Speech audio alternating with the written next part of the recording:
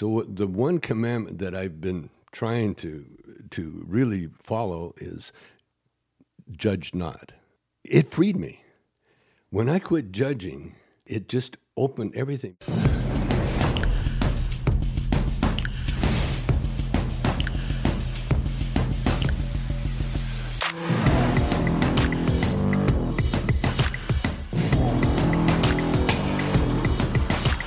Hey guys, JB in the house in the Wolf's Den. I have to tell you that if there's one guest I always knew I had to have on this show, right? When I was contemplating even doing it, from the very moment I even was offered to do it or thought about it, there was one person said that if he doesn't come on, the show couldn't be complete, the whole experience, because without this person who's sitting across from me, namely Mr. Tommy Chong, okay? Hey. Nothing would be happening like this in my life, because Tommy, if you know the story, is the person who I ended up in prison with. Yeah. Not in the same prison, but sharing a freaking bunk together, right? And the only bad part of that was that Tommy was there doing a year and a day for selling bongs, like glass pipes, on the internet. So I had to say to myself, well, if they gave him a year and a day, the equivalent would be 10,000 years for what I did. So but then I realized you shouldn't have been there for a minute, so it didn't really apply. So I felt, as a God almighty, a year for that. Like, I mean, that's a whole story. So I want to ask you, but Tommy, I love you. Without you, none of this would have ever happened, so thank you.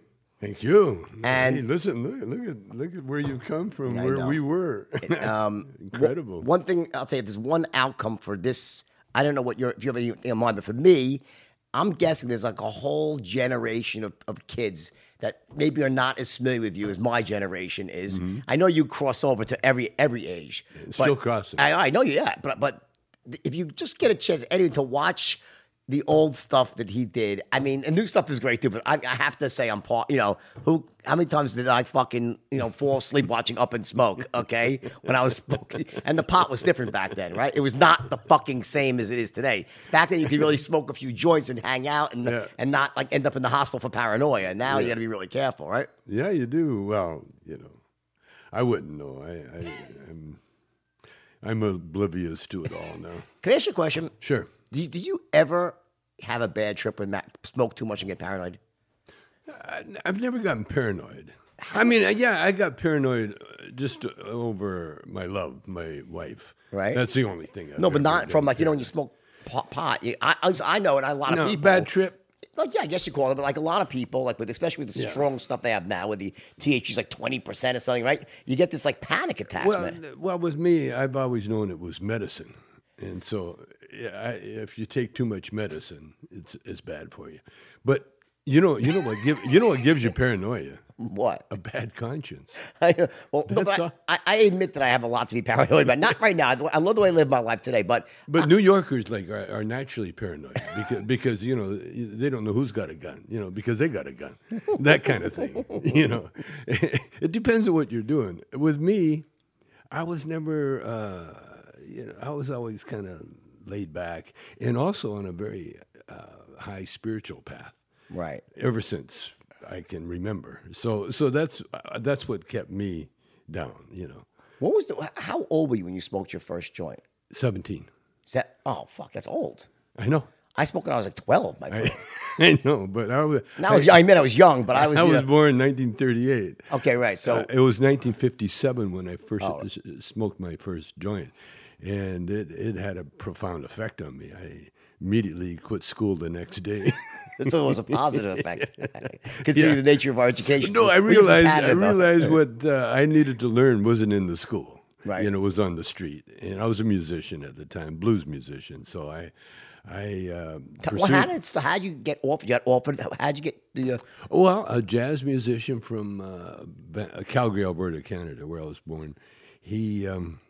showed up from L.A. with a joint and a Lenny Bruce record. And it was a gift for me, and he handed both to me, and I took the joint, put it in my pocket, and we lit up one of his because I wanted to save it. I wasn't sure about it. Right. It was reefer. And so... They demonized it really bad, right? You'll be killing people in the streets, right? Yeah, so I took a couple of tokes, and I heard music I'd never heard before. It was, in fact, I remember the tune. It was Lonely Woman by Ornette Coleman.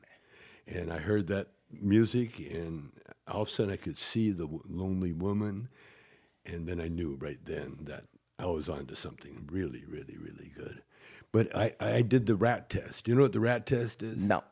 When rats see something that they're not sure of, they'll take a little nibble, and then they'll crawl off into the corner, and they'll sit there to see if it's going to make them sick or kill them or anything else. And if it doesn't do any harm to them, they'll go back and eat a little more, and then a little more until finally, they'll do it. That's how they survive, because there's so much poison around. Right.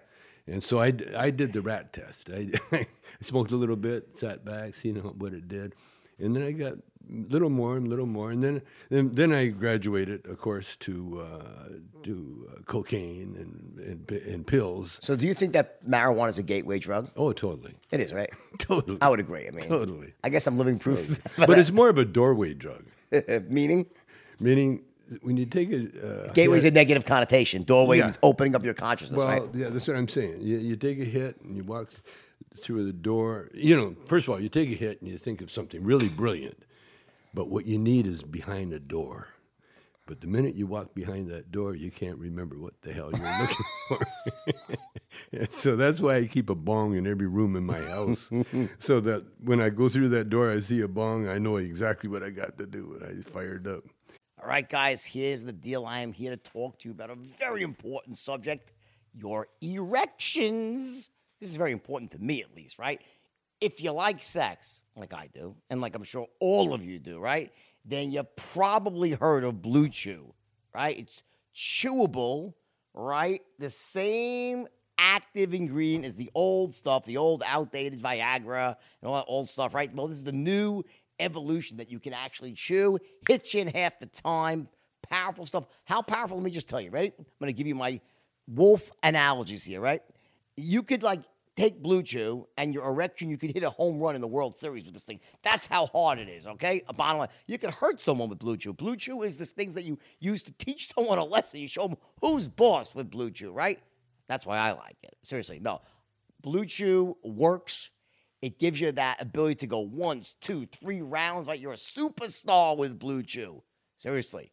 And, they originally invented this stuff. It's like a blood pressure. Many years, they thought it was for blood pressure, but this is back in the day. Like, they first invented this ingredient, right?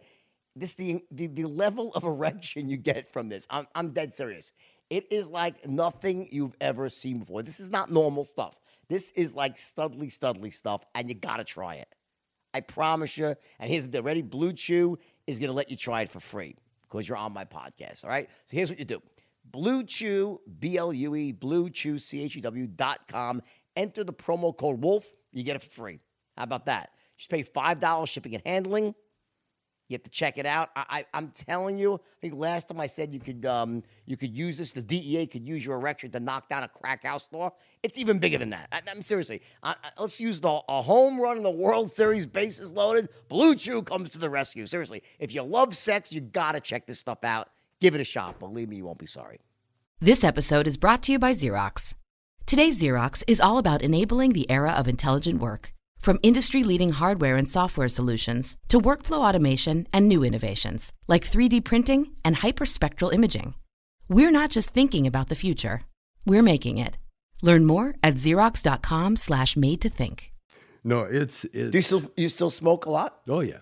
I smoke, not a lot. I never did smoke a lot. Even in the movies, it was all fake. Right, I get it. But how could you fucking act being high, right? I mean, right? You're great at acting high, though. No. That's like a fucking talent. Yeah, it was all acting. But the smoking, the weed itself, I'm a real pussy. I get high just thinking about it. Contact high. Yeah, I do. And so, and I've accidentally done too much. Like there's a Rick Simpson oil out. And because when I had cancer, I started doing Rick Simpson oil because it cured his. Right. And so I tried it, but I did too much. You're only supposed to do a little little grain of rice kind of thing, right. With the oil, just a little bit. I took a little bit too much. I took a dollop. And I was almost in a coma for 2 days. I was stuck in my basement. I couldn't get out of the chair. No, and my wife, she froze in a doorway. We ate pot cookies on like one New Year's Eve, and she's like, I can't turn left. I'm like, she was like, can't turn left. It was like, she's like Zoolander. She couldn't turn left, right? That was one of the worst experiences I ever had with that. Was we ate this. With smoking it, it comes and goes. Yeah. When you eat it, right? You eat it. Well, because it's a time release. Yeah. You think, I don't feel anything, so I better eat the rest of it. And that's when you get in trouble. One time I did a gummy bear because I had the flu. Because, see, it's really good for you if you're sick. Because what happens, pot affects the brain. Right. The brain affects your immune system, and it controls your whole body. Right. And the one thing you need to cure, when animals get sick, especially dogs, they'll crawl off in the corner somewhere and just lay there and sleep, just let the body heal itself. And that's what pot does to people. It immobilizes the fear factor. Right. And so that you're just there, and your body, you're just trying to figure out where you are, and your body calms down, and the immune system kicks in. And then, so I had the flu. I took too much, and then I had a photo session where I was supposed to pose with people, and it was like breakfast at Bernie's, because they had to move my dead body around, and then I'd sit there and pose with people. So there's so much that I could talk to you about, because I think there's really one thing that people would love to hear, and like with us together, right? I must have told the story 10,000 times about how I walk into jail, and Mrs. Strickland, remember? She puts us in the same cell together, I guess, to keep an eye on us, right? And from that moment, my life takes this radical turn. And I've told the whole story, but I'd love to, and how I met you, what I thought, but I would love to reverse it and kind of hear my version. Yeah, your version of the story. Yeah, and I'd love to hear. And don't pull any punches if someone's an asshole, or a cocksucker, or out of my mind, or anything. Whatever you happen to think. You weren't a cocksucker. That's whatever you thought. Like, I'd like to know. Like, you heard I was there. We got moved in together. At the beginning, there was a third guy. We got him moved out quickly, and it was just the two of us in the cell, right? Yeah. But I'll take let me take it to a certain point. You were there writing a book, the I Ching, which is an amazing book, and you should all buy this stuff. Seriously, I read this book; it was amazing. I remember while you were writing it. Yeah, I Chong. I Chong. Sorry, yeah. And it was like your version of that. That was like the takeover. It was really amazing. And then I would tell you stories. Then you said you got to write a book. I was like, I don't know how to write, but that's all I want to say. I want to take it the other way, and you tell me your version of the story. Well, or the audience. I remember you would be playing tennis, and then you come off the tennis, and you look at me, and I'm writing away. And then you said, what are you doing? I told you I was writing a book. You said, I think I'll write a book. And then you started writing. You wrote a couple of pages, and you handed them to me, and I read them. But here's the thing. Normally, I would have, anybody hand me a sample of their writing, I would have said, that's great, keep going, you're on the right track, everything. But I knew you were a genius. Thank you. And so there's only one way to jar geniuses, is to kind of like knock them down, And so when you handed me those pages, I read it, and it was incredible. But you could feel Tom Wolfe influence in there. Right. A lot. In fact, I felt like I was reading a passage from one of his books, Bonfires of the Vanities. Right. And so when I handed it back to you, I saw genius right away. I said, oh, shit. But I said, you haven't written shit, really. And you were shocked. You looked at me like, what? I was like, you said, what? You have a talent for calling a horse's ass a horse's ass. So I was like, I says, and then you said, well, what do you suggest? I said, write those stories that you were telling me about every night. I said, and you said, yeah. And I said, and there's a most of rule. That was the whole thing. That was it. I said, the most of, and you said, what's that? I says, you can't just smoke a joint. That's boring. You got to smoke more dope than anybody has ever smoked in the world. Because that's it catches the eye of people. The Bible is full of Most of. yeah. Like Moses didn't just walk across the water; he stopped the fucking river. Right. He stopped the water on either side, Right. and then the people went across just before the Pharaoh. You know, that's the most of. Right. And that's what people resonate in the head. And so you didn't take the advice that kindly. You kind of snatched the papers out of my hand and you fucked off and you went off by yourself. And then you never showed me anything after that. You went off and you wrote and you wrote and you wrote and you wrote and you wrote. To the point where you wouldn't eat. I was, yeah, I You got weren't obsessed even with it. eating. I got obsessed. Well, you're right. You jarred me when you said it to me. It actually was a little bit earlier. So I think, obviously it's my life. So what happened was it was just before I had read Tom Wolfe, and the pages were really bad. And you said to me, you looked and said, it kind of sucks is what you said to me. And then when you saw my Tom Wolfe, there was one incident before. Then you said, that's Tom Wolfe. Yeah. And then and then once I was like, fuck, I really thought I nailed it. And then I just went into a hole and I literally holed up for and I just disappeared. I remember. You disappeared. I know. I never saw you. I just I remember in my own mind, that's how I was like, I'm going to crack this code. You weren't even coming to eat with us anymore. I drifted off. You just, well, typical Jordan, whatever you did, you just went in 100,000% into, like you became a writer. It was incredible, man. I mean, I wrote a lightweight kind of easy little thing, that was easy, and I had editors help me and everything else. But you, man, you just went into this, well, like you do. You're the most guy I've ever met. You are, man. I mean, when I was watching the tape there, I saw this young kid standing outside a old lady's house or a lady's house with some meat, saying, listen, my early days. Yeah, listen, I got an order that some people won't take, and I don't know what I'm going to do. If I take it back, it's going to spoil. And then the lady would go, oh, come on here, Come here, you little poor boy, guy. right? Come on here, you good-looking guy here. What did you think about, so here you are in jail, right, with me. Just you shouldn't be there.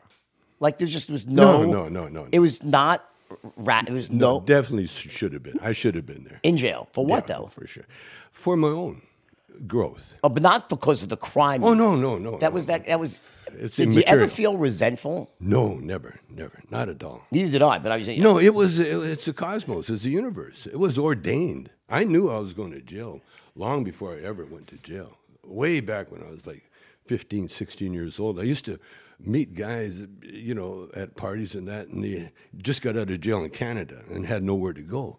And so, my mom was really cool, my dad was cool, and so I'd say, well, you can come and stay with me for a while. And so our house was like a halfway house for criminals in Canada, and that was in the 50s. Really? And so the prisons there were brutal. They had a no silence rule in the federal and the provincial prisons, meaning that when you walk through the door, there's a big sign over the thing that says, "Do not talk unless you're given permission." Really? You could not say a word. You could not make a noise from the time you walked in to the time you walked out. The silent system. Fuck. And that's how tough it was. And they also, if you got caught with rape or anything, they give you lashes. The cat of nine tails, you got so many lashes. And if you violated any of the rules, they give you a strap. Was a 5 foot, like a cricket bat, and they'd bend you over a sounds like Singapore horse. nowadays. It was. And they would bend you over and then strap you down, and then you're sentenced to like 2 or 3 or maybe 5 hits with the paddle, and usually you passed out after the first hit. It was so, and then it took you like a year to heal. Wow. So that was the kind of prison that they had in Canada. And then when they kicked you out, there was nowhere to go. So so we kind of helped out a few people, and I would hear these stories that these guys would tell me about prison and that, and in fact, one guy gave me this tattoo. What's it? It's a white supremacy tattoo. I had no idea. Wow, you're like the furthest thing in the world, I'd say, for white supremacist. It was, it was a hand. Like the anti-white supremacist. And he was Irwin McCann. He just passed away, but he He was an old biker. Really? And he gave me this tattoo, handmade, 2 pencils tied together with needles, and dip it into ink, and then it's going to your skin. Oh, it was crazy. But it was so. I always had a premonition that I was going to jail, even when I was signing bongs at the company. That was my only job, signing them. And I would say to the bong, "What are you trying to tell me?" And then a writer wrote a script about bongs going to jail. And then I was watching Shawshank Redemption over and over and over again. Great movie. And then next thing you know, the feds had been surveilling me for a year, and they raided my house. And it was almost like, I've been expecting you. Let me ask you a question. You seem like this sort of, on the surface, you had such a very calm, like almost very laissez-faire demeanor, like no resentment, no. You know, you never felt, what do you think of the U.S. government in general? The U.S. government, it's in transition now. I think what's happening now is the greatest thing in the world.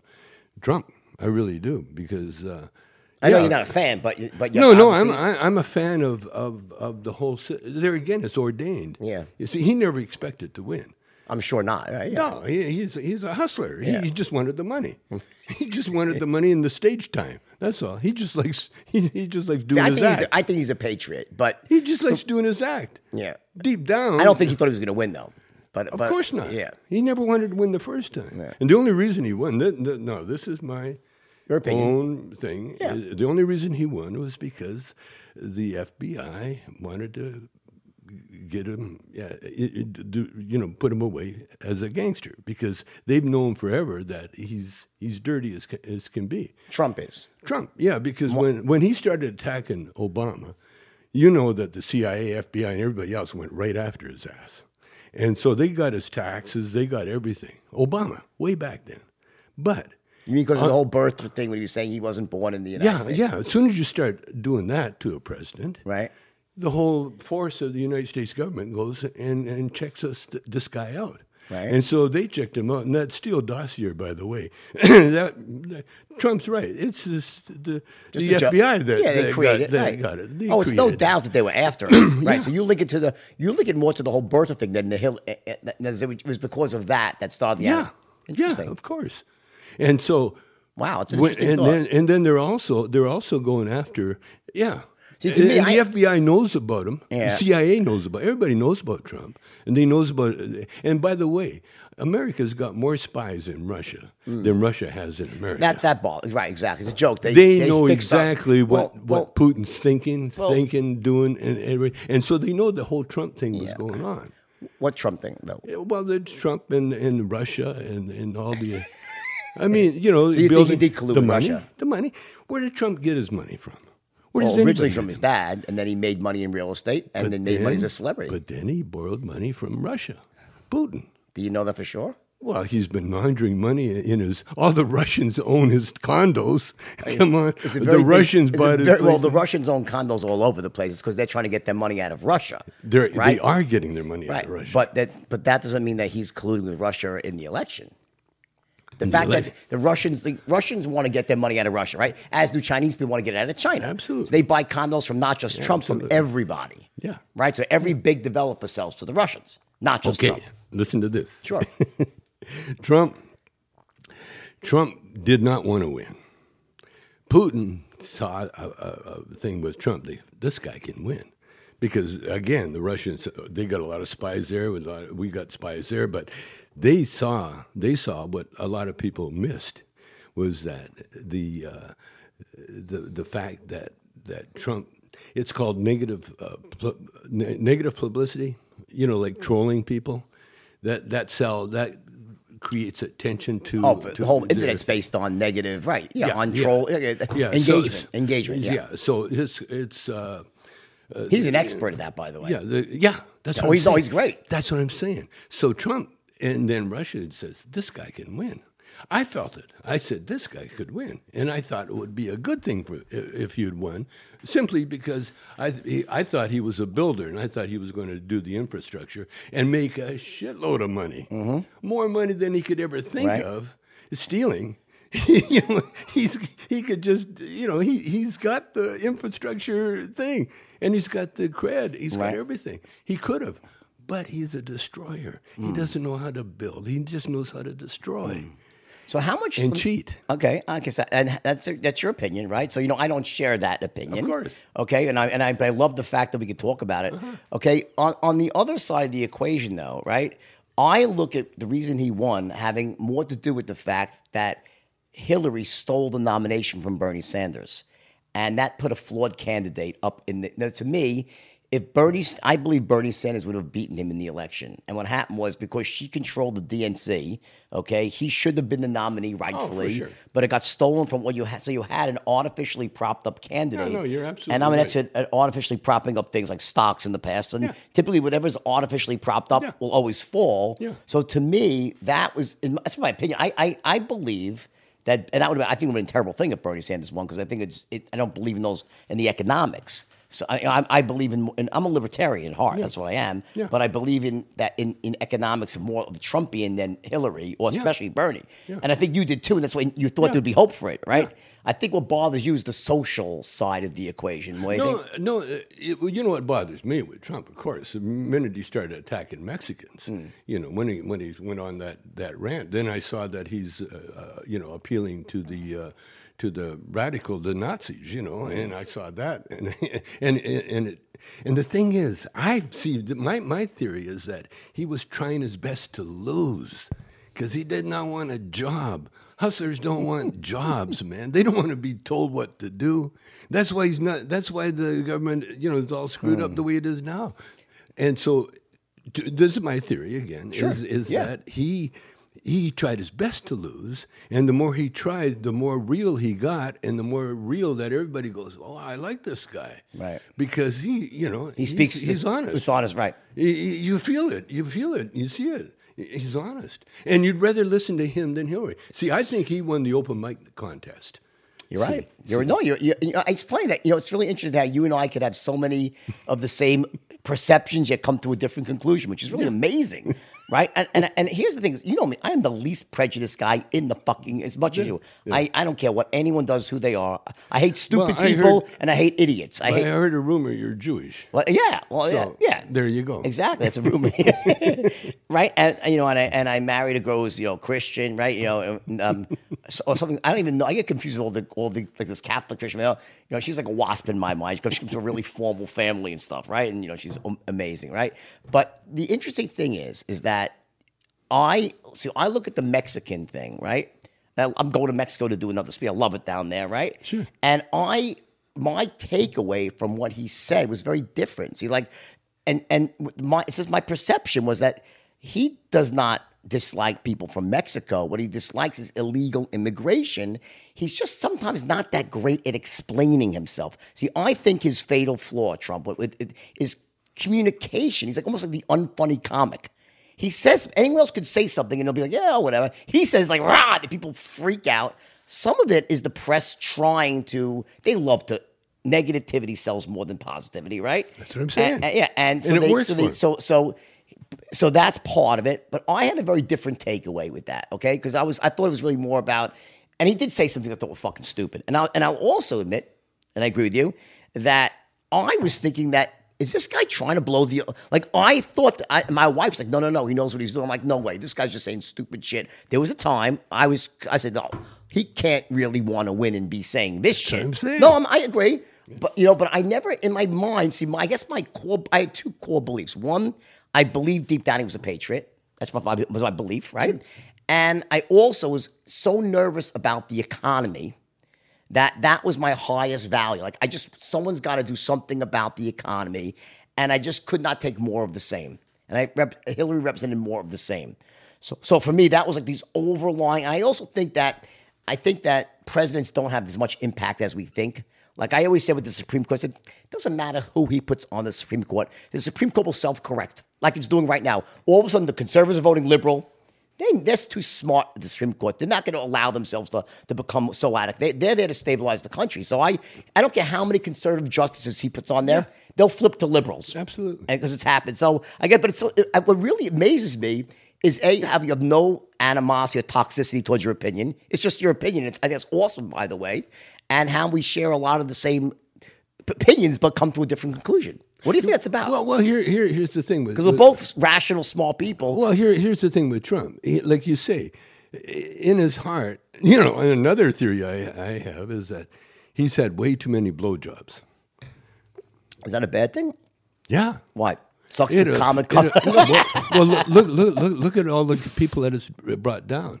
Bill O'Reilly, all those. Harvey Weinstein. We need to have this conversation. Harvey Weinstein, Bill Cosby. And what happened? What do you think of Bill Cosby? Do you think? Okay, wait, I Here's want to the hear thing. this from you because you've been around a lot longer. Okay, Tell me the fucking truth. You're on the inside. How many years now? 50 fucking years. Cosby. Framed or not framed? Right now, he's as happy as he's ever been. Because he's with his people, he's entertaining, he's back being Bill, funny Bill, back being real Bill. See, what happens when you get money, you get power. And when you get power, you get this absolute power corrupts absolutely. No doubt about it. So when you need a blowjob, you can buy one anywhere you want. But it's more fun and more thrilling to fuck someone that's not expecting it, doesn't want it, do it, everything. So it's like shoplifting. You don't need that shit, but you steal it just for the thrill. I like that. You see? So that's the same thing with these guys. When they get too much money, they get too much power, and then we're only here to recreate another person. That's why primal drive is so strong. That's why we have our dicks. That's why women have their pussies, and that's why there's that attraction. And the other thing I think with Trump too is that when he's nasty to women, there's a certain woman that likes that. No doubt. They like that because I've seen people get divorced because the guy was too boring, too nice. And I've sseen people that get apart from each other. They love it. They hate each other in the beginning, maybe in the end. But it's that what do you call it? That action. The conflict. Conflict is exciting, and it turns you on. Like makeup sex. Nothing turns anybody on better than makeup There's sex. nothing better. For all you real young people, really, this is the best. It's really interesting that why it's like just the greatest thing in the world. The smell, it's just everything has like this heightened. Everything. It's the nicest feeling in the world. And that's what drives us. And when you get powerful, and you're powerful and rich, well, what do you need? A new car? That's not exciting. A new house, a new yacht. It's all bullshit. Pussy. You will. I understand. I understand. You will go to the distance. You'll do anything for the pussy. Question though, right? Question. You are married to an amazingly beautiful woman. Yes. Who I know, right? Yes. Who's in the show, by the way? Who is in your show? Is also aged incredibly, amazing, right? Yeah. See, so do you think? No, but my point is, do you try? Have you been faithful? Faithful. No. Okay. Because I have been faithful to my last Anne. Yeah. Now you are right. So my point is, I was the biggest cheat in the fucking world. Yeah. It wasn't you, by the way. It was your dick. It was my dick. Exactly. And he really fucking was out there. Because your brain can't keep up with it. And the more cocaine I did, the more disgusting he would get. The more harder it was to get off. And this is before Viagra, by the way, which was a great equalizer for this stuff, right? But now I have somehow evolved as a person because I'm older now. But I would never ever cheat on my wife now, ever. No, I would never consider it. No one could tempt me. But so is it possible that we evolve? So you're saying, you do evolve, right? Totally. Yeah, you become celibate. So monogamous, let's say. I went 13 years because of prostate cancer. Right. 13 years. It was just the last year that I woke the sleeping giant up. And how is the sleeping giant? He's better. Mean as a snake? He's better. He needs a lot of rest in between sessions. How old are you now, by the way? I'm 81. 81. But it surprised the hell out of my wife. We were in a good way. Yeah, we were in Buenos Aires tango, and I couldn't tango, as good as her, and so I was a cameraman. But as a cameraman, I saw how sexy this woman is. And I had a whole 2 days of filming her dance. And the sexier she got, the hornier I got. Next thing I know, I got some massage oil, and we had a nice night. And it surprised her, first time in 13 years. That's awesome. You know, my dad has prostate, has slow, That's what I growing. had. Yeah, I know. And now he's 88. You met my dad in jail, right? And it was a prison, right? It was like prison. Jail, and he loved you, as did my mom. They couldn't believe you were the same person because the way you're in the movies, they're like, that's Tommy Chong. It's like you're a brilliant guy. You come over to Stoner, right?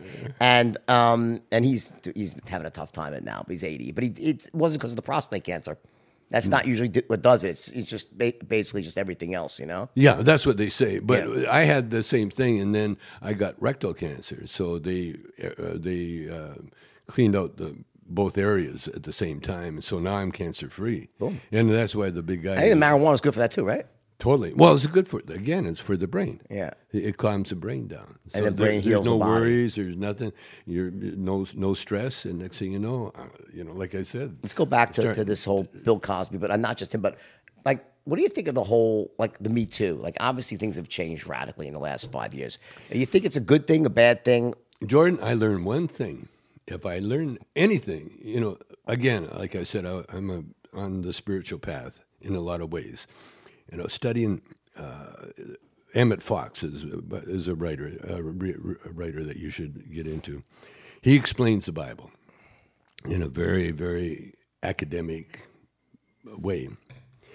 And in all the commandments that were given to us, were not given to us in a punitive sense. They were given to us to help our lives. And so the one commandment that I've been trying to really follow is judge not. And so it freed me. When I quit judging, it just opened everything, because I was in a movie called Zootopia. Mm-hmm. I know, yeah. And the cartoon, I was the voice of the yak. And in the movie, I looked around, and there's elephants, there's rhinos, there's hippos, there's monkeys, there's little ferrets, there's bunnies. And to me, it was like people. People are heavy for a reason. They're going through that experience. See, what I look at, life is in school, and you're taking a course in school. And then when you finish that course, you transition into the spiritual world, then you come back and you take another course, and you take another course. And this can go on forever because we are eternal beings. Right. And so to judge anything would be a mistake, because they're on their own separate path, whatever they're doing, be it criminal, be it saint, be it whatever it is. I cannot judge anybody. And I don't judge anybody. Therefore, I'm just free to enjoy everything. Mm-hmm. Everything. Even my time in jail, it turned into, like I said, a very positive thing. Even though I got cancer while I was there, right. Even though we lost millions of dollars, with the company and that, right. It didn't matter. Right. It didn't matter, because the money came back. The money comes and goes, it comes and goes. The one thing that we have is our integrity. That's the only thing we have. And if you have your integrity, then you can look at everything, because you got no motes in your eye, as it were. You can see everything. You use the word eternal being, or eternal beings. Yes. What does that mean? Tell me what it means to you. Like that. Okay, in the Bible it says, in the beginning, which there was no beginning. Metaphorical beginning. Yeah, the beginning has been translated out to being is when we started understanding. See, when we evolved from creatures, and then we come into Sentient beings. Then we come into this area where we can understand. Mm-hmm. That's the beginning. But forever and eternal is forever. There's never been a beginning. There's never been an end. This universe, for instance, is one of zillions, trillions of other universes. That's why I was on Joe Rogan, and I did a theory. I had told him my theory of, I think that this is our universe, Earth, and we're the only creatures in this particular universe that have the reasoning power that we have. So we wouldn't then not probably stumble on another That's right. intelligent race. That's right. Because they're in an alternative or a That's separate right. universe. That they're a in parallel or exactly. parallel universe. Exactly. Interesting. Or a parallel, or wherever. So that's what eternal, and that's what it means to me, is that we have time to do everything, not just be ourselves in this life, but then be someone else in another life. So what do you think after death, life after death? Just explain it to me. I'd love to really. It's not, if we were just having a private conversation, I'd want to know this answer. Like, what do you really? What do you believe happens after death? No, death is just a moment. We go into it's like our DNA, 0 and 1. Mm-hmm. Okay, we go from 1 to 0. We go into the spiritual world. By the way, the spiritual world, there's no want, no need, no nothing, no desire. There just is love. There's just energy, and love is an energy. Love is really awareness. And if there's always a 1 to a 0, right? So if there's love, there's got to be hate then, right? No, only in the physical. Only in physical. So in the spiritual realm, it's only love. There's only love. There's only a spirit. There's nothing. There's no want and desire. See, evil or want comes from need. A need, a desire. You need food. You need clothing. You need a car. You need that. You need affection. You need a partner. In the spiritual world, there's just you. There's nothing else. And of course, there's other spirits. But one thing that we are individuals. See, everything is down to one. You take a coconut tree, for instance. Right. Okay, the tree itself isn't the coconut nut. See, it's separate. But it came from that tree. Mm-hmm. And now it became a coconut. Right. And what is a coconut? It's a seed. You plant it, another coconut will grow. Right. But inside that seed is food, water, nutrition. There's all these things. So it can germinate. And by the way, coconuts have a special protection from bugs. Mm. Did you know that? Natural insecticide. Yeah, natural insecticide. A lot of them develop over years of evolution, right? Yes. They develop these things to ward off bugs. Yeah. We're a coconut. That's what we are. So would that make my parent not the coconut tree? Yeah. And see, and it doesn't matter who your parent is. See, it doesn't matter. That's immaterial. In real life, you can see that. Sometimes. How do you reconcile that? Because how do you reconcile that with the material world today, in the form just to achieve happiness? The goal is to be happy, right? I think at the end of the day is to have happiness, right? Well, happiness is real easy. Tell me, because that's one thing. I'm always like, I'm probably happier now than I've ever been, but I've always struggled with that among all things: peace and happiness. It's called forgiveness. Forgiveness. That's all you got to do. Forgive yourself. Forgive yourself and forgive others around you. Yeah, forgive everybody. Forgive yourself first, though. Forgive yourself for thinking bad thoughts. You know what I'm saying? Forgive yourself. Sounds a lot like the Catholic religion, but without but not having to have a mediator in between, right? Well, there again, like I got a thing against all religions. As do I. Organized. I do not believe in organized religion. It corrupts great thoughts get corrupted by men with intentions. What it is, Again, it's see the word in the Bible, especially with Jesus. His word, he says, "My word will live forever." Now, a word. What is a word? Just a word. It's a thought. Right. It's a thought. And so the way applies meanings to experience. The way he thought will live forever. And it's a thought. It's just like being nice to each other. Being forgiveness. All those great things. It's to build our own self, our own integrity, because that's what makes you happy. See. That's why you can see blind people, singers especially. They're in their world. Do you know Stevie Wonder? Yeah. Was he like that? Was he? Stevie started out like that. He comes and goes. He's had a few. He drives a car. He has an aide sit beside him. It scares I hope so. He scares the shit out of everybody. Unless it's like a Tesla that's self-driving, it's going to be a fucking rough experience, Yeah. But here's the thing. Peace of mind. See, that's what Jesus, when he left, he says, "I get my peace, I give unto you." That's the only thing he left us. The problem is that message gets so corrupted and distorted. Again, you're judging. As soon as people, what's that? You're judging. No. I'm saying is I believe that the message is very pure into the message, but when there's institutions that develop around the message, No, totally. it corrupts the message because it's no because longer, it's a physical world. yeah, it becomes around the message and makes all this other Absolutely. layers of stuff around it, and And what they're doing, they're learning the wrong way. They're learning the wrong way. because to me, like religion is pretty obvious. Organized is about control. It's using it to control people versus to free people It's money. and make money because It's right, money. of course, It's yeah. all about money. Yeah. When you go that route, it's all about money. So getting See, back, because Jesus said, he didn't want anybody to preach. He said, spread the word, but not preach, and only give the word out to those that want to hear. Those that have ears will hear. Those that have eyes will see. But you don't want to see the yoga saying called "stay on your own towel." do you do yoga?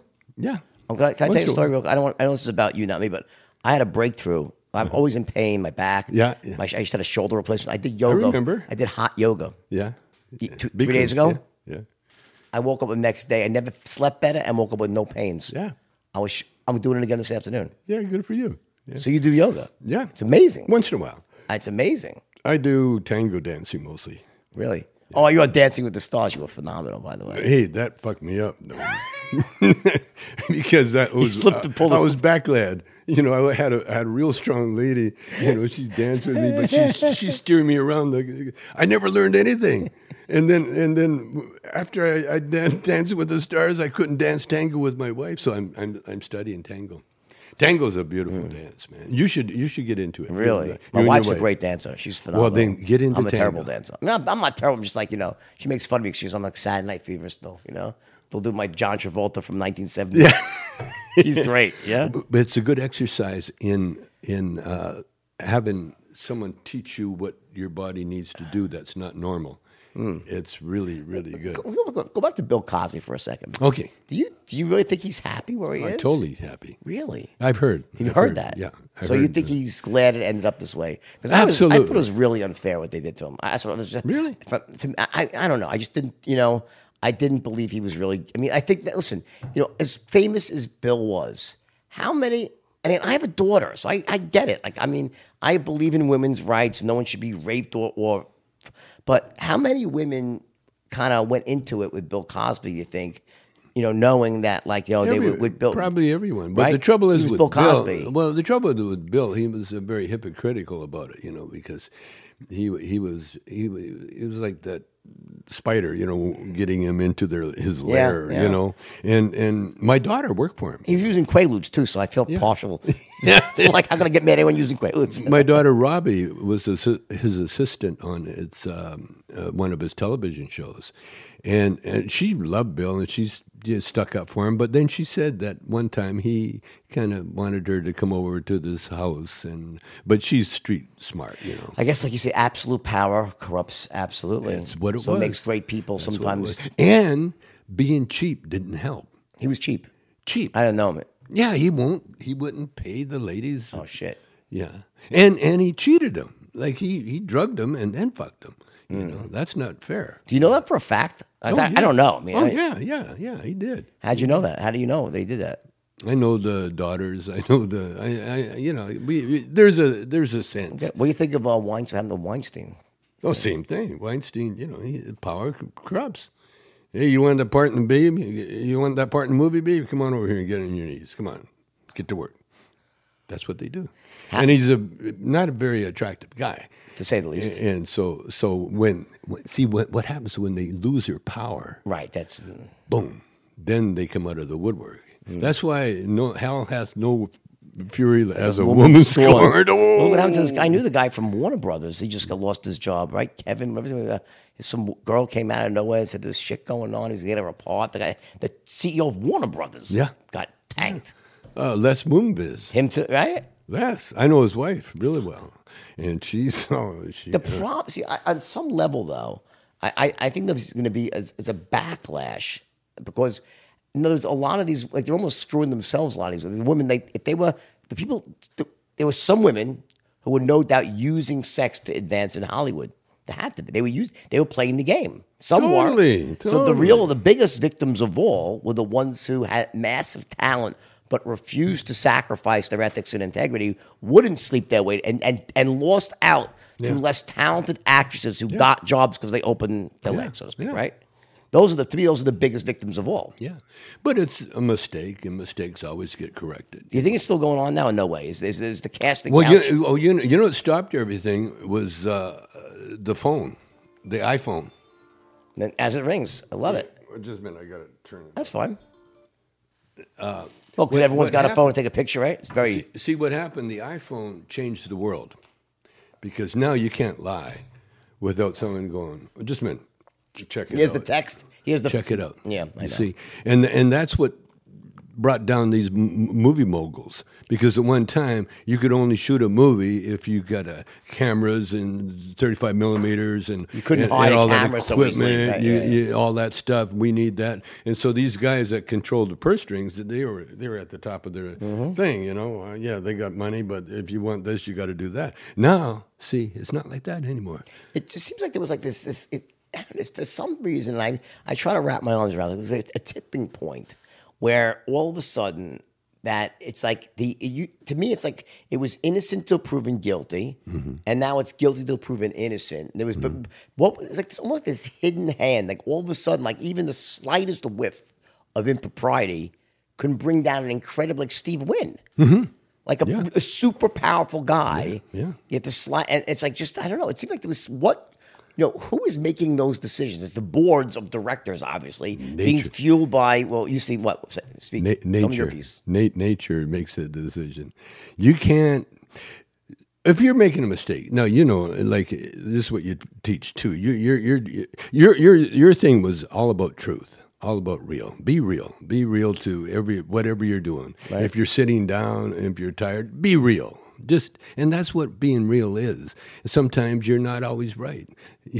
Sometimes you're wrong. You're real but wrong. Yeah. You can say I'm wrong. That's why forgiveness is a very big help, because everybody fucks up, and that's the whole thing.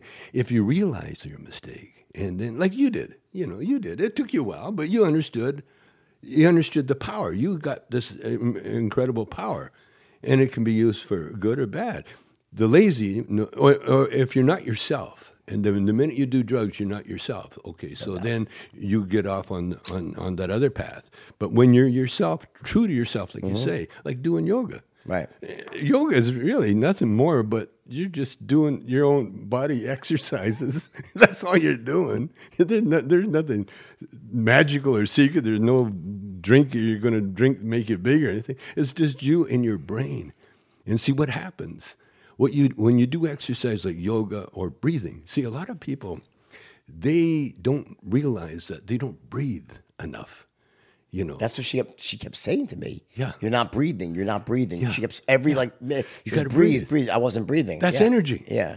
When you breathe in, that's oxygen. It's like it hurts too much. I can't fucking breathe. But you got to breathe, because breathing brings you energy into your body. You're bringing that energy into your body. It's your breath, and it calms you down. See, like when you're playing golf. I'm embarrassment to do when I do yoga. I'm like, it's embarrassing. When I do, it's really, I'm terrible. I'm not flexible. No, but my wife is great. She balances. I can't balance. That's because you're judging. Don't judge.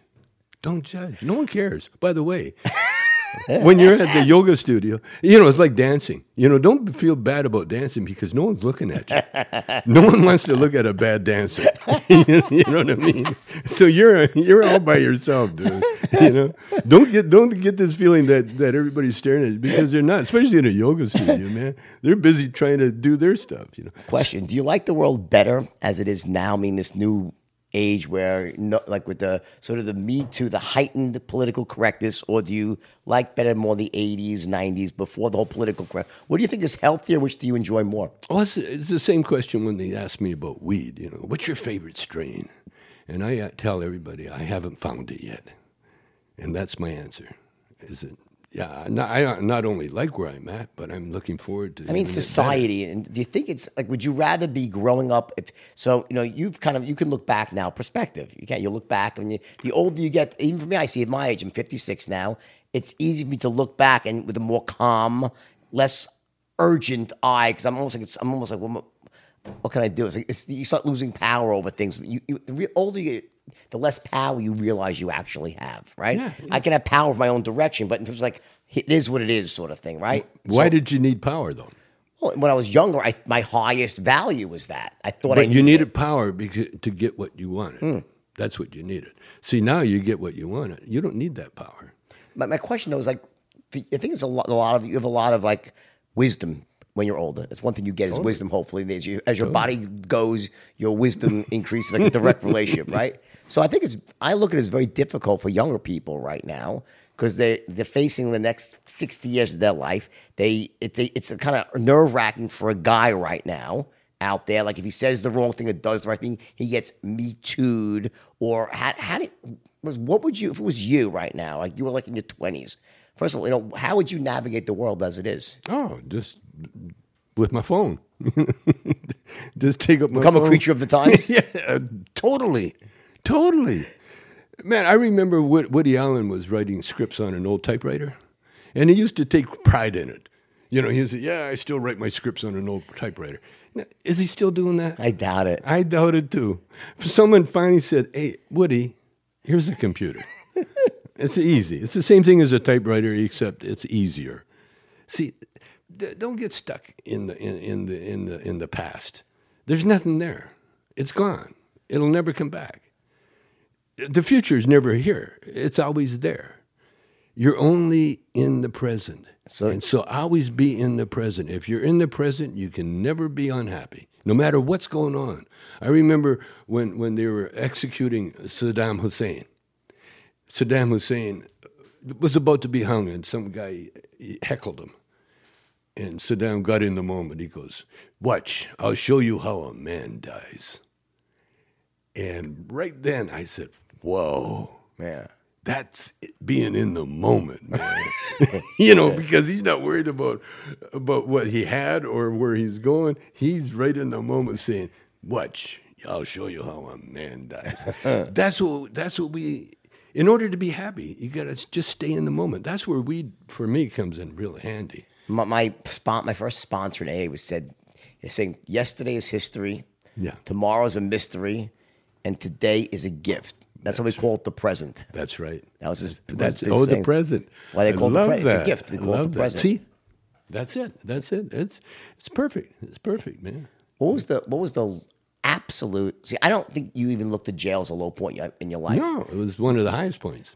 What was the in your career? And was there a point like what was your total bottom in your own career where you felt like, oh, I don't know if I come back from this and just what the fuck had this happen? What was the low point In my career? You've had a long career, man. You've been uber successful. You've been up, you've been down. There was a big moment when Cheech came over to my house and said that he was going to do a movie by himself. In other words, we were through. Right.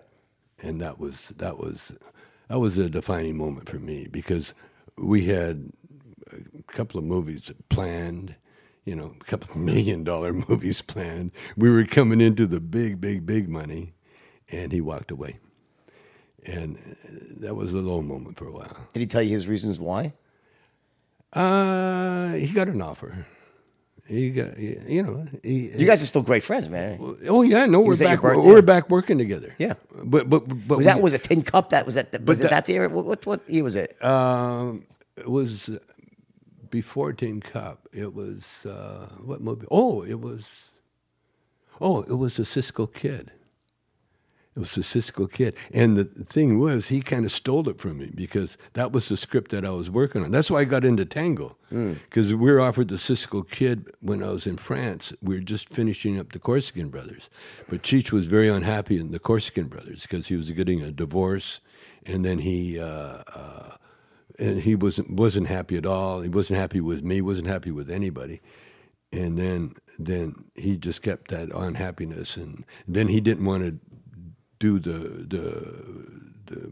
Cisco Kid. Yeah. He didn't want to do the Cisco Kid. And so what he did, he made a deal to do the Cisco Kid with Jimmy Spitz. And so he just left me cold. And that was the lowest point for... What year was that? I think it was 88, I believe. Do you guys have a blowout and you threw him out? You just were respectful and say, I think you're making a mistake? No, he came up to my house and he kind of yelled it up. He says, I got another movie. He didn't really want to face me. And then I think you could have taken him back then. Then he says, I still want to do Cheech and Chong, but fuck that, So that was the end of us for a good 10, almost 20 years. What'd you do? So how'd you deal with that? I did my own movie, which I never finished, and then I went back on the stage. As soon as I got back on stage, I was okay. Because I'd never done stand-up alone. And so, it turned into a good thing. And then I got back on stage doing stand-up alone, and then I started, I missed my wife so much that I begged her to come on the road with me, and then I told her I'd put her in the show, and then she couldn't refuse. so next thing you know, we got a Chong and Chong act going, and to this day we're still together because of that. That's awesome. Yeah. So it's basically that. So that was the impetus for you and your wife working together. That's how it worked out. That's all the good stuff came out of it. How did Chong come back? How did Cheech come back into your life? How did that? My son. Well, Cheech was in a lull. There wasn't anything coming his way. And then we were getting offers to get back together again. And so my son set up a meeting for Cheech and I. And so I went over and we met, and then we had a tremendous argument. But about what? About what happened? Like still rehashing the past? Yeah, it was kind of like control. Motherfucker. Like who did what, and he didn't want to be this is my opinion. He didn't want to be the Chicano, the cute Chicano anymore. He wanted to evolve into a serious actor like Jimmy Spitz and those guys. That's my opinion. And then but anyway, he needed Cheech and Chong, so we had the argument. But then I wrote him an email, and I said, it was nice seeing you together, nice seeing you today, and it was. We were so tight, and then we got back together again, and so my son intercepted my email, and then he added, and I'm really looking forward to working with you again, and we should get together for a rehearsal, and that's great. And then he sent the email, and then next thing you know, my son says, "Oh, by the way, I changed your email, and Cheech is coming over for rehearsal." Because he knew that I could never. Deep down, you probably wanted to, right? Yeah. And so we had this kind of rehearsal, and then we went back on stage at La Jolla, and we've been together ever since. That was in 2008, I believe. You know what's interesting? You said he wanted to be more serious, right? I have this theory about all people. We always want to be what we're not. It's like with me, I'm known as a sales trainer, and I'm like, but I also could teach entrepreneurship, and I was always trying to go out and be an entrepreneurship trainer. But as soon as I said, all right, they want me to be this, as soon as I became congruent, you do so much better. Yeah. Instead of trying to buck, the universe tells you almost like what you're supposed to be in some level, right? But why do we always want to break outside, like be known as something else? What do you think that's the grass about? Is greener on the other side. Simple as that? Yeah. And that's why men cheat, It's a newness. The rug is always you miss the newness on the other side. you miss the newness of it all, and then it's a whole thing. Like your manhood. Am I still as groovy as I've always been? And then, but the truth is, like with me, when I really fell in love with my wife, which I've been in love with her ever since I saw her, because she's so brilliant. And her brilliance keeps me totally alive. Everything I am today it's really because of her. I met her. She was. That's how I feel about mine. She was 16 years old when I met her, and she was so wise then. Like I had an old junk car that I had. Back in the day, I'd buy a car for $100, drive the shit out of it, and then just leave it somewhere. And so I was driving her home one time, and I showed her the old car. She goes, "Well, what's it doing there?" I said, She says, "Don't you want it?" I said, "No." She goes, "Well, can I have it?" I said, "Sure." And so when she went back, or when she got someone to go back to get it, it would have been towed away. But that told me right then, she sees the value of everything. I don't. That's a good quality, though, yeah. Oh, for us, it's the best. I wouldn't have nothing if it wasn't for her. So let me ask you a question. So, and I will edit this out of the podcast. I will not publish this, just so you know.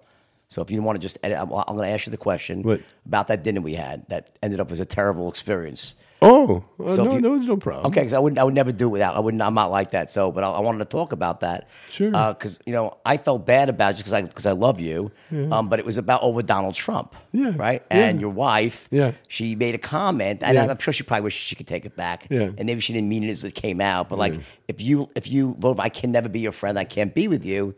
And I was like, kind of knocked back by that. And you didn't even hear it. You were talking. You were completely fucking oblivious. And I think I don't know if she was drinking or not. It doesn't matter. The point was, I think she's a sweet lady. And what was that about, though? Well, she's so anti-Trump because all the women that And she's entitled to be that way. all the people that women she raised. Well, you should have saw the flack I got when I told her that he could win. And it was like, are you kidding? Are you blah, blah, blah, But I kept saying, hey, listen, you didn't vote for him behind the. You didn't secretly vote for him, did you? Actually, no. Do you think about it? I think I voted for Hillary. It was absentee ballot. Anyway. Okay. But no, I thought for sure. I just had that feeling, like a lot of people had. No, this guy. It started to get really real. I wanted to see more of him. That's what it is. And to this day, because he was telling the fucking truth. You can hate his truth or like his truth, but no, you can hate what he's saying. But it was a fresh way of speaking as a politician, right? Yes. Well, you never knew it would come out of his mouth. Well, what it is, I'm also watching the guy destroy himself because he can't help but tell the truth. And the way he tells the truth is that he's the unfunny comic. He accuses everybody of the shit that he's doing. I think that's a unit politician's game, though. Yeah, like Hillary. Now it's new. All politics. You see, they're trying it now. It's unbelievable. They're all jumping on the Trump wagon. Let me ask you a question. But what? So you think what was that about? Just an overreaction at the moment to, because obviously she doesn't mean she can't be my friend because I voted or something. Right? No, her and Lynette, Lynette, that set it up. They were both very anti-Trump. Right. And so when your girl, as is my daughter, who I love to death. Yeah, and when your girl said that she likes Trump, and then they just attacked her as women do. Women. It's a woman thing. But in terms of not being able to be friends with someone because they voted a certain way, do you believe that's no? That's just not. That's probably just again, who gives a shit? Because in the long run, who cares? I enjoy debating with people, not even, but just talking who don't share my exact views. Because the amazing thing is that we agree on so much about something, but come to a different conclusion. That's the fucking amazing part. Well, it's everybody. That shows their individuality. Right. Yeah, absolutely. There's nothing wrong with that. Absolutely. Who do you think is going to win in 2020? You have a feeling. I want to know because my feeling. Yeah. I really don't know. I like a lot of. Who do you think? Who do you think is going to win the Democratic nomination? First of all, you think Biden takes it or no? I think he blows up. No, I think Biden's take it because Biden did something very smart. He appealed to the Trump voters. That's what he did this last thing. He said, "I'm not getting caught up in the liberal because I can work with anybody. I don't." And the way he said it was very cool. Oh, no, yeah. They didn't call me boy. Yeah. In other words, Biden says, "Listen, I'm a white guy." They didn't call me boy. I got along good with him. On some level, it's like that same thing that with Trump. Like you think how could this guy say it? But you're like, what's he going to say next? Almost. Yeah. And that creates engagement. Like you want to hear Biden. Everybody, ears pop up. He says something yeah. And Biden's going for it because you just don't want to say things that are, like you say, politically correct. It's like any act or anything else. You want that conflict. It's a really interesting point because the press is playing into these big gaffes, but you're saying they're not actually gaffes. Yeah. Do you think it's planned on his part, or just being fucking authentic? He's fuck it. I'll say whatever the fuck. That's why I always thought Trump had an ulterior motive. Because I thought he's brilliant because he's getting in. Now, once he gets in, he'll go for infrastructure. Of course he is. He's a builder. And then what? Well, I think that was because and that's not just. I think politics is so sad. The Democrats and Republicans really just refuse to work together. No matter who's in, it's like they always, if Trump says A, they say B, and it's not no better the other way around. When the Democrats are in power, the Republicans, they attacked Obama, they impeached Bill Clinton, who I loved, by the way. I fucking loved Bill. I don't care who he slept with or fucked or got blown. I was like, Mr. President, you could have done a little better, but just, you might, because he had this way about him, Bill. Like he was a patriot. See, that's too many blowjobs here. On steroids. Yeah, well, you figure it out, But man. Bill was the best. No, Bill, come on. I met Bill, by the way. I love Bill. I met Bill, and he doesn't know who Cheech and Chong, or he does know who Cheech Oh, I and bet Chong. he didn't inhale, though. He didn't inhale, though, when he watched your movie. I took a picture with him, and that picture disappeared. I don't know where it is, So I got to think about Clinton. I'm not sure. No, I like, all the politicians, man. If you study them, you got to study them. And it just cracks me up with Trump because, see, here's the thing with Trump. There's only really one true religion on the planet. And you know what that religion is? Golf. Everybody on the planet plays it to the same rules.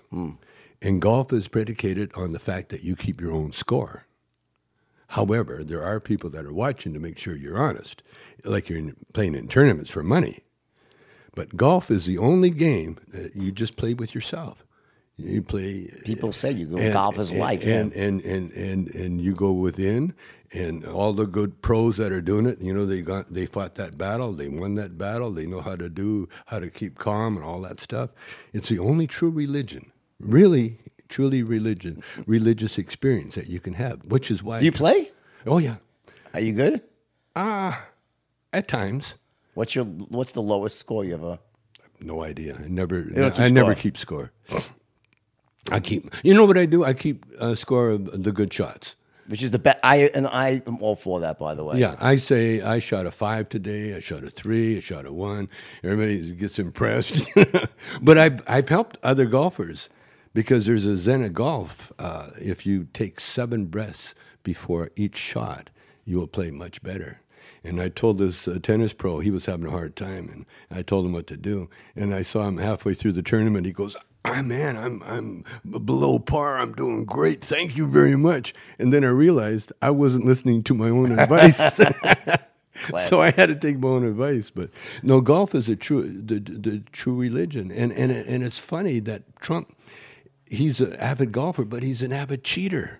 He cheats at golf, man. Oh, does he? Oh, big time. I've got. I don't know. I mean, I've got personal friends really? that play with him, and that one of his tricks, he'll trap the ball with his foot and his club and walk it closer to the hole. Sounds like Goldfinger from James Bond. Yeah, he'll do that. Maybe they watched that. He'll do that. He's got caddies in the bushes that when he hits at a bound, they throw the ball into the fairway. There you go. That's Goldfinger. Oh, and it's all about cheating. But who knows, man? Who do you think is the most dishonest president ever? That in recent memory that you could, Probably Reagan. Reagan? Yeah, really? Probably Reagan. Most honest president ever. Jimmy Carter. I agree to fucking agree. Jimmy Carter for sure. Yeah, Jimmy Carter. Right? He's still banging houses. He's still making houses. He was a hell of a good guy. He's 90? He's up there helping the homeless. In some way, just, he inherited a lot of the problems. I don't really blame him for the economy, the way it happened. It was just a lot of, it happens a lot in the presidencies from before and after. It doesn't really, it's not so simple. But he was a hell of a guy, Jimmy Carter. Big money took him out. Yeah, he big was money. big money, and Reagan took him out. Yeah. They took him out. A little bit too young back then to really know the politics. I was 10, but and you see where pot always has a role to play with the most honest. Willie Nelson and Jimmy got high on the roof of the White House when he won. Yeah, there's always pot in there. Question. So for everyone who's watching, right? If there's one something you've created, a film, either film, book, what's the one thing? So first film, what should they watch of yours? I want to introduce you guys. You don't know what you're missing with these movies if you haven't seen it. But what's the first thing they should watch of yours that would give them the best understanding of the whole Cheech and Chong phenomenon? What's the one thing they should watch? I'm probably Up in Smoke. That's what I would think, right? Yeah, Up in Smoke is a classic. I was had a meeting last night with John Peters' ex-wife, Christina. I know her. She lives in Peters. Beverly Hills, right? Yeah. She has a tennis court in the house? Yeah. I played on the tennis court, yeah. Yeah, she was talking about Up in Smoke last night, and she was. It's a great movie. Yeah. Well, it touched on so many. Yeah. It And touched this is on back so in many 70. areas. When was it? Did it come out? I mean, When? yeah, in the 70s. 78. I mean, just back then it was so radical. I mean, right? It was like just unbelievable for me. It was like Think of what was going on I know. back there. Crazy. I mean, there were riots. There were all sorts of, every city in America was burning. It was crazy. People were being assassinated left and right. Martin Luther King, Robert Kennedy Jr., Jack Kennedy, all the assassinations that were going on. I was just a kid. I missed that. I remember my parents crying when Kennedy was his brother. I was born in '62, so I don't remember anything. But 63. Yeah, that was the year after. So, but I remember the whole later on when his brother. I remember that vaguely. My mother crying, and the whole thing was when Bobby got killed. Yeah, Bobby. Yeah. It was a crazy time. And you look at that era, man. I mean, it was full of all sorts of crap, and the war was going on. How much does it piss you off they don't declassify everything? Why? What's the fucking secret? Why won't they release all the files? Don't you think, right? There's got to be something about just declassify everything from that Especially when no one would read them anyway. Some fucking nerd somewhere would read them. You know what I'm saying? Some MSNBC journalist would. I read the whole thing. I read the Mueller report. Yeah. What's the one book of yours that you think people should read first of all the things you've written? What's the best insight into who you are and that could help someone else? Probably the I Chong is probably the easiest one. Favorite all-time movie? Badlands. Have you seen it? No. Which one with Martin Sheen? Martin Sheen. Oh yeah, of course. That's that's great. Yeah, all-time favorite movie. I was thinking about the TV show called Into the Badlands. I used to watch. It was fabulous. Another good one. It's off. Now tell me, do you watch Billions? I watched the first 2 seasons. And honestly, listen. It hit so close to fucking. I couldn't watch it. I had to fucking stop because I got annoyed. They're chasing him. His wife's running with the money. I'm like, it's like not even fucking fiction. I'm like, stop it. And do you know that the guys they were going to write the movie, The Wolf of Wall Street, those guys, I met with them. So Koppelman's kid, Charlie Koppelman's kid is involved with that, right? And I very early on, before Terry Winter, who adapted the book into a screen, I met with the kids. Yeah. It was Koppelman. I forgot his writing partner's name, and we would do something. It didn't happen. But then when I saw Billions, I was like, and I fucking love what's his name? Is Damian Lewis the actor who plays the main guy? Is that his name? Anyway. So good. It's really good. Great show. But I got ulcers from that fucking show. I couldn't take it anymore. Like him being chased by the one guy. That was like my Agent Coleman. I'm like, just fucking stop. And every time it's on, I'm like, should I? I'm like, no, I can't. It's too much of an emotional role. It's my favorite show. My wife sleeps through it all the time, but I watch it. What do you think of The Wolf of Wall Street? Oh, what did I think of the movie? Oh my God. It was such a flashback. But I'll tell you, your stories, the movie touched on them a little bit, but your stories were... We had time together to shoot. I mean, the helicopters and the rescues and all that. We never had that in the movie, but oh man. No, tell me about the Malaysian thing. What happened? The greatest irony. So by the way, there's a documentary out called Kleptocrats, KLEPTO, Kleptocrats, CRATS, about the whole thing. It's listen, Leo had no idea, but Leo met these guys, these wild Malaysians who were spending money all over Vegas. They financed the film. They financed the film because of Leo. Leo convinced them to finance the film. Not you. No, I didn't know them. No. I met them afterwards. After Leo brought them to the table. When I met them, all right, I knew something. I sensed something with Leo. Leo would have no idea because Leo's just Leo's such an honest guy. Yeah. But to me, you smelled it out right away. They spent an awful lot of money on the launch party. Yeah. In other words, the movie wasn't even out yet. There wasn't a word written of the script. But they launched it. They launched it with Kanye West. I was like, what the fuck? In Cannes. I was like, I'm like, whoa, boy. I mean, this is not going to end well. But listen, they made a great movie. And I think it's interesting. Like, I know what happened to this guy, Jolo, was a fucking man. He just stole the fucking money, right? But the guy who was actually running this guy, Joey something, was running. I think he thought, I don't know if he really knew where the money came from. Like, the guy who was running the studio. Yeah. He was just fucking thought he was like, well, look what I stepped into. And he's really trying to make a good movie. So it was interesting. But Leo had no idea. And then I'm sure Leo was, oh, fuck. I was like, but the irony that the people who financed the Wolf of Wall Street were laundering money. And are now basically either on the run or in jail. So go fucking figure. I got pictures of those guys with Trump.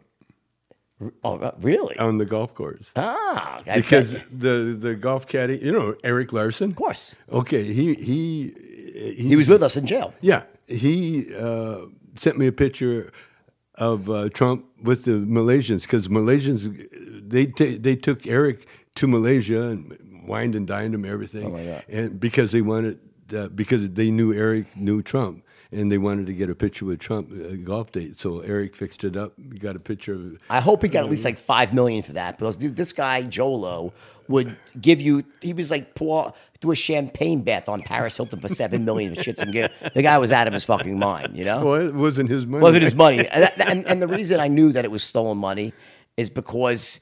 It's like, who would spend money like that? There's almost, I know that feeling of when you don't really earn the money and you really know you worked for it, right? There's a compulsion almost to spend. Like now I would like, not that I'm concerned, I'm still very loose with money because my nature, but it just like it has value to me. You know what I'm saying? Because I worked too hard. You worked hard and there's too many people involved in making it that you have to respect it, Yeah. So money's a weird, what's your take on money? Is it you're a spiritual guy? How do you reconcile living in the material world? Well, you have a beautiful, I've been to your home. You have a beautiful home on the hill. Mm-hmm. You're a very wealthy guy. Mm-hmm. How do you reconcile that with the spirituality? My wife keeps me honest. I don't really have any kind of authority to spend anything. I shop. We're the same, it's me too. I shop in thrift stores because you can buy. First of all, you got shit that I remember that used to be really expensive and I couldn't afford. And if you buy it and you don't want it, you take it back and give it back to the thrift store. So it's a easy thing, and especially when you're stoned, you'll buy shit you'll never use in a lifetime. And then with a thrift store, you can always take it back, or keep it in your house and it'll do nothing. No, I never was good with money. I turned down. Me neither. Me neither. I turned down The Lion King. I was supposed to be in The Lion King. Which voice? But one of the hyenas.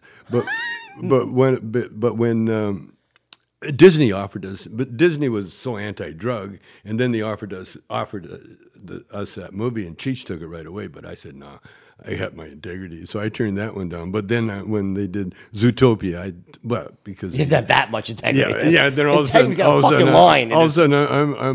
I'm on board. No, the thing is, what I learned with money is, if you're doing the right thing, that money will appear. And part of the thing, it's like planting anything.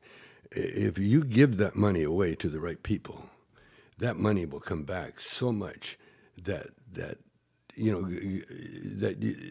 you can't spend it all, and you can't really give it all away. Like Gates and all those guys, they got so much money. If they gave millions of dollars away every day, quicker than they could spend it. That's what I'm saying. I'm saying. But in order to get to that position, you have to have you got to have integrity, if nothing else. Because money is like anything else. If it's a tool, and if you don't know how to use that tool will rust. It'll disappear. But if you know how to use it, then it can be used for all sorts of good things. I asked you what was the lowest point. What was the highest point in your whole career? Let's end on the positive. The best moment you'd say professionally, like when you really felt, I guess the highest point was when we opened for the Stones in L.A. At the Forum. It was a benefit concert for Nicaragua, mm-hmm. the earthquake there, mm-hmm. And it was our introduction to L.A., to the world, actually. We had put out a record, Dave's Not Here, and then Cheech and I opened for the Stones. It was a surprise for everybody, including the Stones. And we had like 19,000 people screaming and laughing, and it was the first time. And then we, got to meet the Stones and how was that? Hang with them. It was okay. I'm an old musician, so I was never impressed with their music, but it's nice knowing these people. But that was the highest point, man. Who would impress you? Who would you want to meet as a musician? The only the only Beatle I haven't smoked with is Paul. And my bucket list really is to smoke a joint with Paul McCartney. Are you listening, Paul? If you are. Yeah, he knows. Oh, okay. We got friends. He did a documentary, and his friend that directed it is a friend of mine, and he told Paul, and Paul said, yeah, anytime, mate. I'm with it, yeah. Well, is any way I can make that happen? I would smoke with you. You need to give me a Xanax, though, because I'll fucking have a panic attack afterwards. Do you smoke? I don't. I get anxiety. I know. I'm just too tightly. I'm not, I have too much going on. You're that Energizer bunny. It's too fragile up there. Tommy, I love you. I have to tell you, you did something. You gave me a gift. But I don't know if you realize how instrumental you were in having me write that book. Because, I remembered very clearly. I would not have done it if it wasn't for you. I really would. You pushed me to do it. I know. I challenged you. Yeah. And as a result of that, it created a life that I never, ever believed I could have. I always knew I'd make money. That was not it. I mean, just a life that I enjoy and love and get to empower people. The respect. It would have never happened without you. The respect. You're awesome. You got and you respect, treated every fucking person in jail the same. Yeah. Not just you were nice to every single person. Yeah. You were a legend. Is this thing? I want to sign this thing here. We had a great thing here. This awesome picture. It'd be really cool here. Check this out. A second. Is that Leo? Leo? Yeah. How great is this thing? No, is this a Malaysian? It's this money stuffed in the back of the frame here. It's still from the good old days, Right here. Rumor had it that you financed the movie. I wish I had that much money left over from the old days, So you don't have to make any trips to Switzerland? Nah, Not anymore.